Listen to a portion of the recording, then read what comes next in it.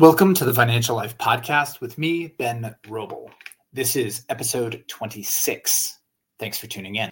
Before we get started, let me emphasize that I don't know you and you don't know me, so I'm not recommending anything in this episode.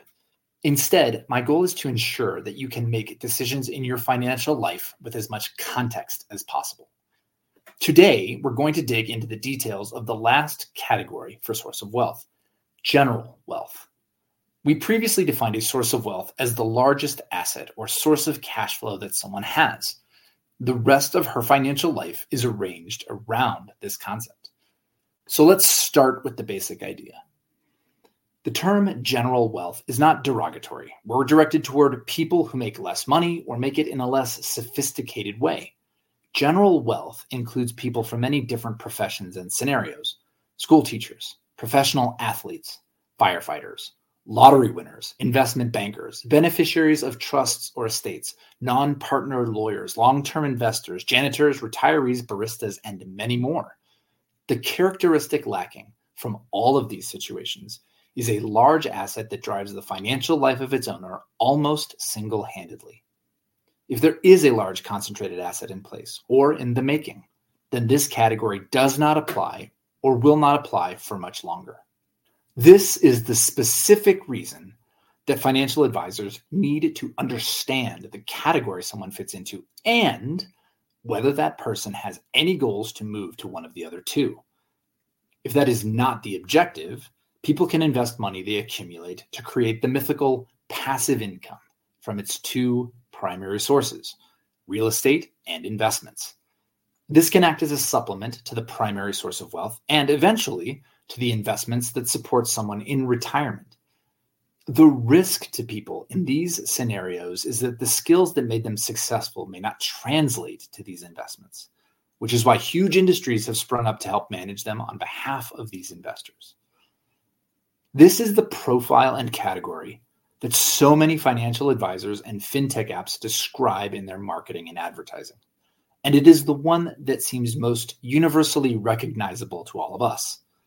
When you consider that Americans have $36.7 trillion in retirement balances as of June 2023, you can see why there is so much focus from the financial services industry on reaching these potential clients. General wealth for itself can be broken into two different types: passive and active.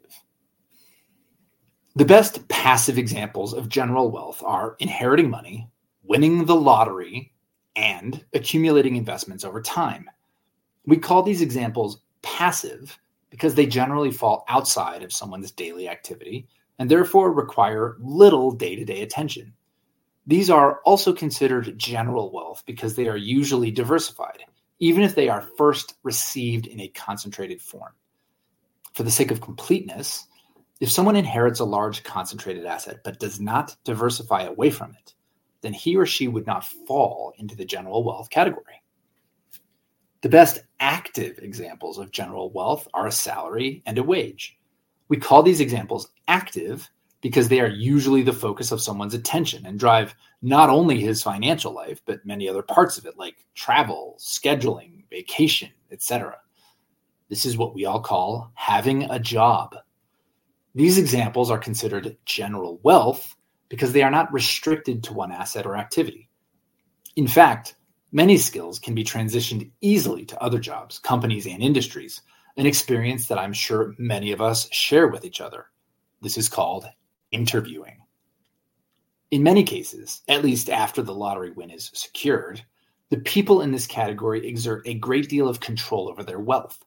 This does not mean that they can control the way their investments perform or how their salary or wage is negotiated. It does mean that they choose how to combine the various aspects of their life to create their desired profile. A secure job, for example, is the underpinning for getting a mortgage today because these loans, and many others, are underwritten to income rather than net worth. This concept is the basis for the ethos of the American dream, the secure job that allows the employee access to a home and benefits that would support him and his family throughout life. We'll dig into more of the details of general wealth in the next episode, Thanks for listening. I hope this is helpful context for you and your financial life.